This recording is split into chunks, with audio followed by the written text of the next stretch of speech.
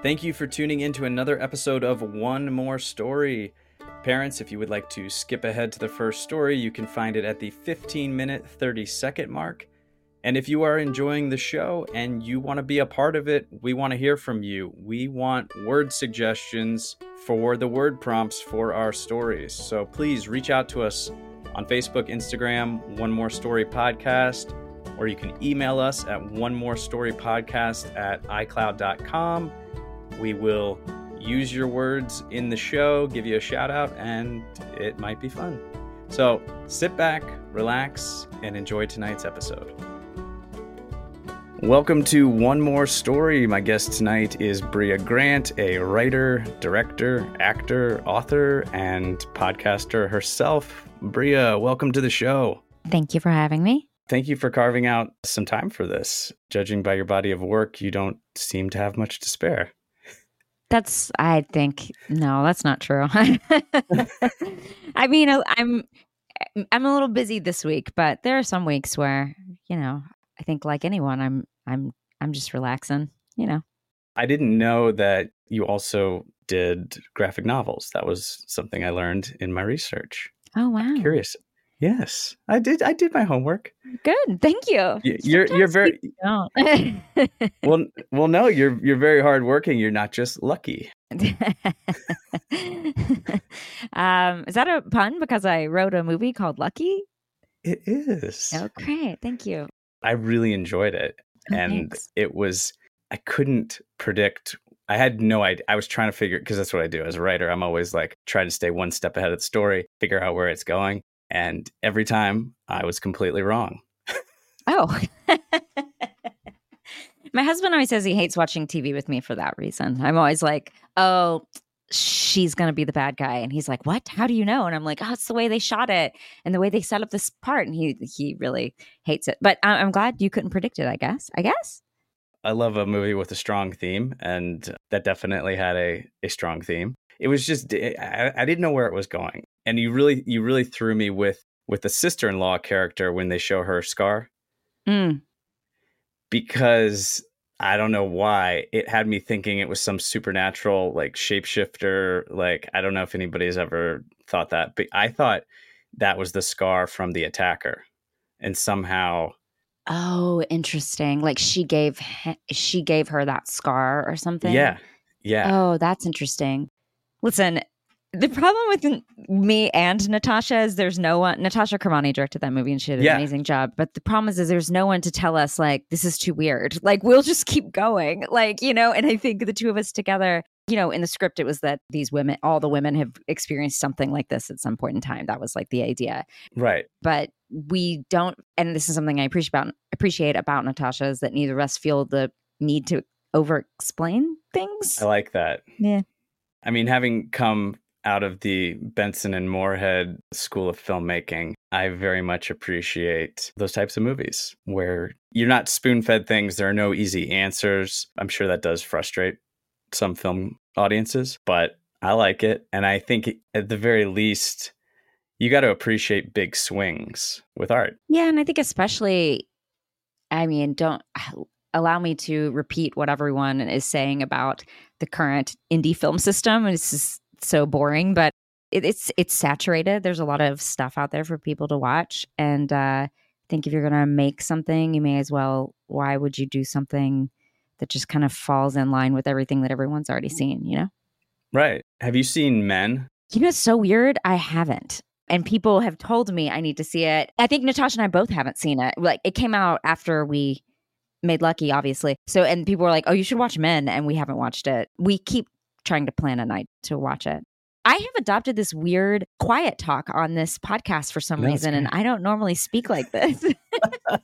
Well, no, it's perfect. You're quite loud. I'm very loud, and my husband's always like, they don't have to be able to hear you where they are. You have you're on the internet. You think I'm yelling as if I'm trying to talk to the next house over. Do you have a background in theater? You're trying to hit the back row? No, I don't have a background in theater. Well, tell us I'm from Texas. So we just speak loudly, You started as an actor, correct? Mm-hmm. So what was was Friday Night Lights your first? My first big thing, was Friday Night Lights, yeah. Although I was in Vidiots the other day and I saw a movie that I was in, and I was with one of my friends and I'm like, I'm in this movie. I did this before Friday Night Lights. And it was a movie called The Middle of Nowhere. No one saw this movie, but it had Anton Yelchin in it. And it had Eva Muri. Anyway, Susan Sarandon. It doesn't matter. But yes, Friday Night Lights was the thing that like went from, you know how it is. I was waiting tables. I got Friday Night Lights. I went from waiting tables to people. I was still waiting tables. It was during the writer's strike. I went back to waiting tables, and it went from I had done nothing to people walking in and being like, "Are you Friday Night Lights right now?" Like that, like kind of changed my life. And then the casting directors who watched that show, which was like all of them, started calling me in. But yeah, that was the one that sort of like changed everything for me.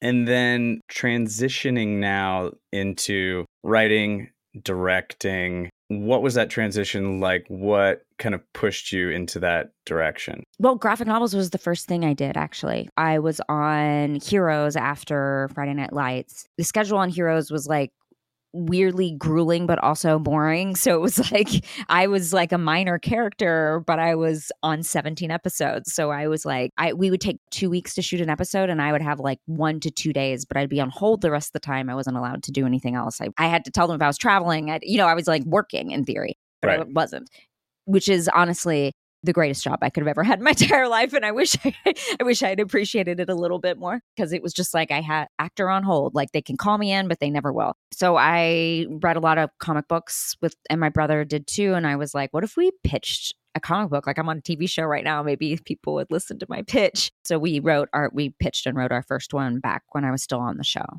So that was my first taste of like, oh, maybe I can do something outside of acting. And then I kept writing comic books while I was acting. And then I ended up directing a movie a few years later that came out in 2013. So my first movie I directed in 2012. I don't know. What's time? What are you more drawn to? I mean, do you always want to continue acting? Because I know when we caught up on the picket lines a few weeks ago, you were saying how you weren't as interested in acting in a particular film that you were talking about. Oh, yeah. Am I allowed to say that? I don't know. Sure. Yeah, sure. I mean, because I started as an actor myself. I know. I still do a little bit of it, and I don't think I'll ever shut the door on it. But for me, the grind of acting, the grind of the audition process and everything behind it, I didn't enjoy it as much as, or I couldn't tolerate it as much as I could tolerate the grind of writing or the grind of directing. Because for me, there's an ownership quality to it. I don't know if that's the same thing for you, or where do you stand as far as the difference, or how you feel about writing versus directing and acting and all of it. And, they all kind of inform each other. But during the pandemic, pre-pandemic 2020, I did shoot a movie called The Stylist. It's an incredible movie. Everyone should go watch The Stylist. It's so good. Jill Six directed. It's just, I think, a fabulous movie. And then the pandemic started and I was still getting auditions. I don't know if you still get auditions or if you still have an agent that's sending you out for stuff, but I was getting auditions. Commercials, yeah. Okay. And I was like, no, no, yeah, I don't want to. And also, I think like a lot of people, I stepped back and I was like, okay, in 2019, I got to shoot Lucky, which was a movie I wrote and I starred in. And then I got to shoot 12-Hour Shift, which is a movie I wrote and directed. And I was like, I think I'm just so much happier not acting. And it wasn't the auditions specifically. And I distinctly remember early in my career, people saying what you said, like, oh, I hate auditioning. I loved it. I loved auditioning. I loved going in, taking on something for a day. I mean, you've met me. I want strangers to like me. Like, it was like very a people pleasing era of my life. Yeah. And then I was kind of like, oh, you know what? I care a lot less about strangers liking me and more about like just focusing on what I want to say and making art and hanging out with my friends and having a lot more control. So I dropped my acting team in the pandemic and said no to auditions. So I don't know. I mean, like I'm the moment I say like I'm never going back is the moment I'm sure someone will offer me something I want to do. But yeah, right now I've just, I just feel like the world was telling me move in this direction and I was much happier in that direction, and that made it so much easier to just not do the acting anymore. Right. No, I get that. So with all the stuff you do, how do you balance your life and how do you find time for things, and how do you wind down? How do you shut your brain down at night and get yourself to sleep? Oh, I love this. I'm okay. This is going to be a big shocker probably for a lot of people, but I sleep 8 to 10 hours every night. Oh, that's amazing. I'm so envious. I am in bed. Like, and anyone who knows me, I feel like, especially because I feel, well, maybe not always, but for the longest, like the characters I would play would be a bit more like spunky and like a little bit more, a lot wilder than I am as a person. Like me as a person, I'm very boring. I'm not that fun. So I am in bed and oh God, during a shoot, everyone's like, we're going out to get a drink. And I'm like, it is 9 p.m. I have got to go to sleep. Like, I'm just not fun, which makes the wind down pretty easy. I've always been a tired person. In slumber parties when I was a kid, I was first asleep. Like, I was a dork. I'm a dork.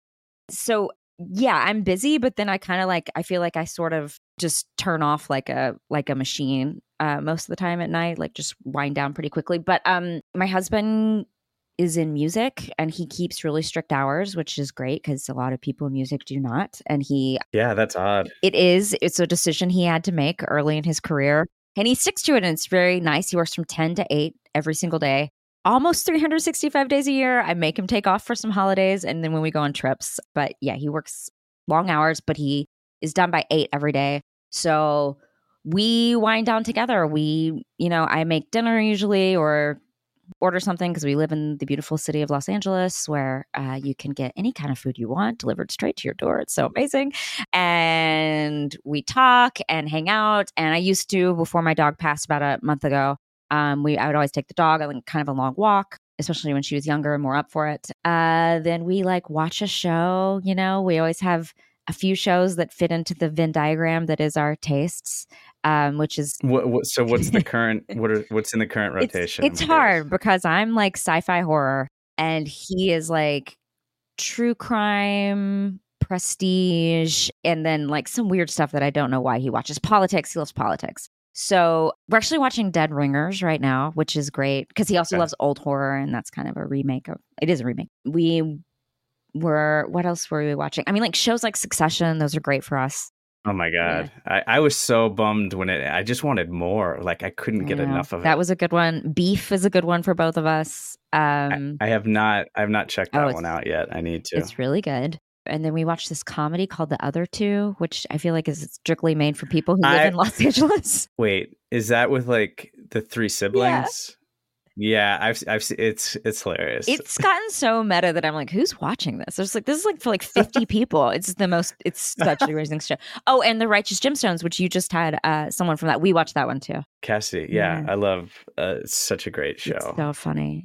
So we watch a show and then I'm a big reader and I read till I fall asleep every night. And books are both like something I love and take a lot of joy in. I do a full podcast about books, but they also are like basically it's like taking NyQuil for me. Like I just start reading and I fall asleep like pretty soon afterwards. And then so the podcast is called Reading Glasses, is that correct? Yeah. All right, and that is available on all podcasting platforms. Everywhere, every week, and we talk about everything from you don't have to read a book to listen to the podcast. That's kind of the goal. So we talk about everything from like new book genres to like we do reviews of like book lights to answering questions. We just had a question where someone is moving in with a polyamorous couple. They are in a polyamorous couple and they're trying to decide how to organize their books if they have multiple copies. So they're in a quad of 4. Oh, and they're like, how do we organize these books? We have multiple copies. Do we put them in the living room? And, that's a little bit of an out there question for us, but we do all sorts of questions. That is hilarious. Yeah. Imagine trying to go into sleep in that house. That would be. I know. I imagine it's a little noisy and, you would have to agree to some strict hours, right? To all get along. Yeah. Probably so. Yeah, that's true. But I get up quite early too, I think, for a person with no children. So I think there's like the evening routine helps me with the morning routine. No, you got to set yourself up for success. Yeah. I do my breast work at like 8 a.m. It's very depressing. Yeah, I'm usually better in the mornings. Are you a napper, or do you go straight through the day? I go straight through the day, but I wish I was a napper. I don't feel like I have time for a nap most days. Like I feel like I'm running around doing stuff most days. But ooh, when I can get a nap in, what a dream. That's such a when you like lay down and you can actually sleep. I feel like my mind is buzzing too much all day to me to actually nap. Are you ready to dive into this? Yes, I think so. The first word is Viking. Once upon a time, there was a young Viking boy named Sven. And Sven was a very small Viking, and most of the Vikings are very large. They're strong men. They wield axes and swords, and they wear these big helmets with horns, and they wear these wonderful capes with furs, and they go out and they do all the Viking stuff. And most of that is not appropriate for a children's story. But they would have these contests of strength in downtimes when the Vikings were not at war with other Vikings. And Sven would always come in last in these strength contests. And it was really demoralizing for him. He had 4 brothers and 3 sisters, and they were all stronger than he was. They could throw the axe farther, they could twirl a sword faster, they could swim farther. He was just coming up short in all of these contests that they would have. And every summer, on the summer solstice, they would have basically like a Viking Olympics. And leading up to that, Sven was determined to win at least one event, even though he wasn't the biggest Viking in the tribe or in the group or in the clan, whatever they Vikings call themselves. He was determined to win one event. And so one day he approached the Viking elder named Olaf, and he asked Olaf to train him. Olaf looked at him and look, Sven is a very small little Viking. And Olaf, at first, like, what would I train you to do? You're minuscule. You have no upper arm strength whatsoever. One of your siblings, sure, yeah, I could train them, but no, I don't think so. So Sven was like, please, I'll do anything to get you to train me. And Olaf was like, okay, fine. I'll train you, but only if you go. And there's a gem I've had my eyes on, a very special gem, but it's at the very, very top of this mountain. So in order to get to this gem, you're going to have to swim across this big river. You're going to have to climb this mountain in the cold, and you have to go deep into this cave to get this gem for me. It's one I've been thinking about for a long time. And if you bring me back that gem, I will train you. So Sven is like, okay, I'm going to do it. I'm going to do it because this is the only way I'm going to win these Summer Olympics. So he goes off on his own, heads towards this mountain. And first he arrives at this giant river, and the river is like crazy. It's full of electric eels. The waves are just going all over the place. And Sven is really smart. And at first was like, maybe I'm going to make a raft. And so he builds this raft. But what he forgot about is not only there are electric eels, there are also piranhas in this water. And he gets in the water and these piranhas start to come up. And he's like, oh no, I have no choice. I'm going to have to swim across the water. And he does. And he swims as fast as he can. And he eventually makes it. He makes it to the other side of the river. And at the other side of the river, he looked up towards the top of the mountain. And as he was looking up, dark clouds started to move in. And the temperature dropped a good 20 degrees. And he had just come out of the water, and it wasn't warm water. These were actually very rare cold water piranhas that thrived in Scandinavia that a lot of people don't know about, but they're there. So he was shivering, and he knew that he wasn't going to make it up to the top of the mountain that day. He knew he needed shelter for the night. So he went on a walk along the shore, and he came upon a hut. And it was a fairly primitive hut made of earth and clay and straw, but there was smoke coming out of it. And so it was a sophisticated enough hut where you could have a fire inside and not burn the whole thing down. And so he felt like this might be a good option.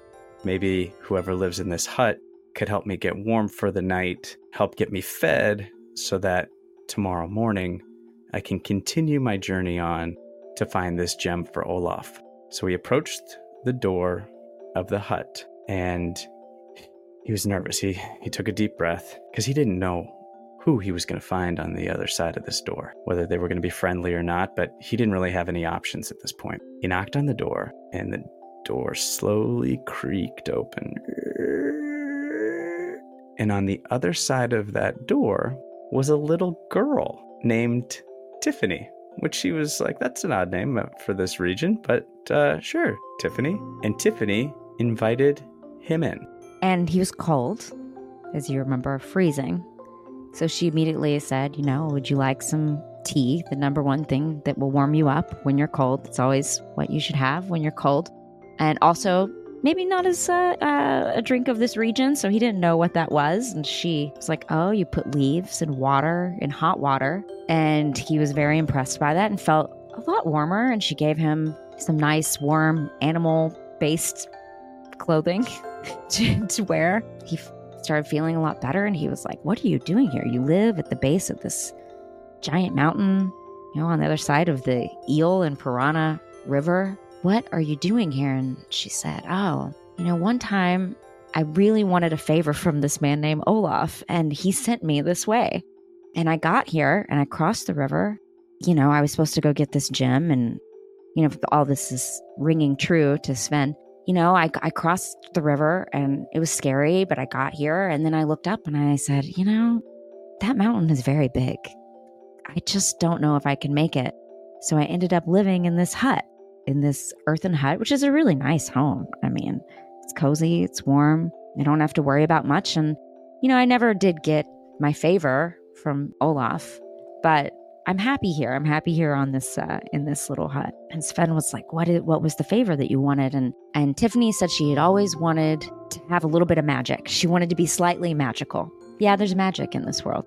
Spoiler. She always wanted to be able to levitate just a little bit. And Olaf was going to help her, but she had to go get this gem, and she ended up giving up and just hanging out in this hut instead. And of course, Sven is like, I'm going on this same adventure. Maybe you could come with me. We could go together. And Tiffany's like, that sounds very scary. I'm not sure I can make it. I feel like much more comfortable in this earthen hut that I've made. I cook an eel for dinner every night. I melt some snow and drink that. I'm living a pretty great life. And he tells her to think about it. Wait till tomorrow and see how things go. Maybe she could come with him, or maybe he'll stay here, maybe this is a pretty nice life. So he goes to sleep in this warm, nice hut and wakes up the next morning and it's beautiful and it's gotten a little bit warmer. And Tiffany makes him a really nice breakfast little eel schmear on toast. And he washes it down with some tea. And he looks at her and she looks at him and he says, well, I'm off to retrieve Olaf's gem. Would you like to come with me? And she sighed. And she took a sip of her tea and a little bite of eel. And she said, you know what, Sven? I think I'm happy here. But if you get into any trouble on your journey, you know where to find me and I'll be here to help you. And he said, okay, you sure? And she said, yeah, I'm sure. So Sven set out towards the mountain, and he climbed, and boy, this was a steep mountain. But luckily he was small, and for as small as he was, he had pretty decent strength. He was spry. He wasn't like a little weakling. He was just a smaller Viking than the standard Viking. So he was able to kind of scramble up these rock faces pretty fluidly, and he would stop, he'd take some breaks, and it was starting to get dark, and he was close to the top of the mountain. And he climbed and climbed. He got towards the top, and he saw a very small Sven-size opening in the mountain. No other Viking could have ever gotten in that. And then he thought, oh, that's Olaf's deal, is he tries to convince these little Vikings to go get this gem for him because none of these other Vikings can do this. And then he thought about Tiffany, And he thought about her happy life she has just here hanging out by the mountain, eating eel, and just drinking tea. It all sort of dawned on him that Olaf was just kind of using him for this gem. And he was like, I don't really think this dude's going to train me. And if Tiffany had found the gem, he was like, I don't really think he would have helped her levitate. Like, he just sort of got suspicious of this whole thing. And he's like, I'm just doing this old man's bidding. But he still wanted to see the gem. He wanted to see it for himself. So he kept climbing, and he got up and he peeked inside this crevasse. And from within the crevasse, it was glowing. It was this glowing green, this emerald. And he thought, wow, this is amazing. This is the most beautiful gem I've ever seen. And boy, Olaf is sure going to be disappointed when I don't bring it back and decide to spend the rest of my days with my new friend Tiffany. And so that's what he did. He climbed back down that mountain and he knocked on her door again with no gem in hand. And she had a hot cup of tea waiting for him and some fresh eels right out of the Eel and Piranha River. And they had a wonderful meal. And it was the first of many because they lived happily ever after. The end. Brea Grant, are you ready for your solo story? Okay. The word is game. So there was once a little girl. Her name was Tiffany. And she loved playing games. Any sort of game. Someone would say, hey, you want to play hopscotch? She is like, yes. Someone said, you want to play dodgeball? She loved that. Board games, she was also into those. She loved the old ones, Clue. There was one from the 80s she loved called Mall Madness, which I won't get into what that was about, but it involves shopping. Uno. Uno was probably her favorite game. That's a card game. And it wasn't that complicated, and it had a lot to do with luck. Tiffany was very lucky. And that was what she liked about games, is that she had a lot of skills. Like, she was pretty athletic. She could run pretty fast. But really, she thought of herself as very lucky. She was at school one day, and her teacher told them that they were going to play a game, a new kind of game. And this game was to see who was the luckiest. What kind of school is she going to? I'm not really sure, but because this was a weird request, right? The school was for gifted kids, but the teachers were extraordinary, and they were looking for extraordinary students. So they said, today we are going to see who is lucky. And Tiffany, we know you think you're a lucky girl. So we want everyone to go outside, and the game is who can find the first 4-leaf clover. And so Tiffany is excited. She loves games. She thinks she's very lucky. This is all very up her alley. She's set up for success here. So the teacher says, on your mark, get set, go. And Tiffany, and there's about 15 kids in the class, they all run outside and they're very excited. But unfortunately, they run outside, and the first thing they realize is that it's the middle of summer and there are no clovers. There's no clover at all outside. The grass is kind of dead. There's a place where you can jump in the sand. There's dirt. There's a gravel parking lot, but there's no clover. So Tiffany was like, what are we supposed to do? And some of the other kids said, Tiffany, what do we do? We're not going to be able to find a clover. None of us are going to be successful. This game is too hard. And Tiffany was like, this game is too hard. But then she remembered that not too far away, there was a place that there might be a 4-leaf clover. There was a nice big garden, public garden, big park.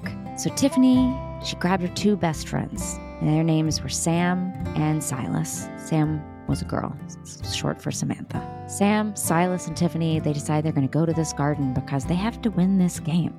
They have to be the luckiest kids in the class. So they set off on this trip to the garden, and they know that it's across town. It's kind of far. They're not supposed to go anywhere without parental permission, but the teacher said it was okay. So they went. And they make their way to this giant garden. And the garden is kind of extraordinary. The garden, it has a giant waterfall. It's got like a river running through it. It is this beautiful place. It is, some of it is Japanese themed. Some of it is like an arid desert. It's just this giant place with all sorts of different elements from around the world. And they're like, we know there must be a 4-leaf clover here somewhere. So they have to think, like, where, if this has something from everywhere in the world, there's like a desert, there's, like I said, a river, there's all sorts of places. Where would we find a clover in all of this? What parts of the world have clovers? And they really had to think about it, which I'm doing right now. And they thought, what about Ireland? Maybe there's a section of this garden that is themed like Ireland, because that is where you find four-leaf clovers, because they love luck in Ireland. So they used a map and they found where the section of the garden that looked like Ireland was. And they arrived there, and wow, let me tell you, it was a sight to see. It was beautiful rolling hills. It was somehow a view of the ocean. This was a very special place. And they looked around and they said, oh, there is clover here. They found a bunch of clover and they start looking, like counting the clover. Which one has 4 leaves? This one has 3. This one has 5, None of them have 4 leaves, which is what they need. Tiffany is wandering through when suddenly her friend Silas calls out and he says, I think I found it. I found a 4-leaf clover. He holds it above his head. And Tiffany is like, at first, a little worried. She thought she would find it, but it's her friend, so she's happy for him. And the moment he picks it, a leprechaun appears out of nowhere. And a leprechaun, they love 4-leaf clovers and they love luck. That's their big thing. They have a pot of gold at the end of the rainbow. It's not really relevant to what's happening here. But the leprechaun appears and says, Silas, you found this. I'm going to give you even more luck. Who do you want to share it with? And he says Tiffany and also Sam, which was very sweet. And not only that, but he said, I'm going to send you back to your school. You don't have to walk across the city again. I'm going to magically send you back to your school with lots of luck. And so he did. And they arrived back and the 3 of them shared. And Silas said, thank you, Tiffany, for taking me on that adventure. And Tiffany said, thank you for sharing your 4-leaf clover with me. Because at the end of the day, friendship is the most important. The end.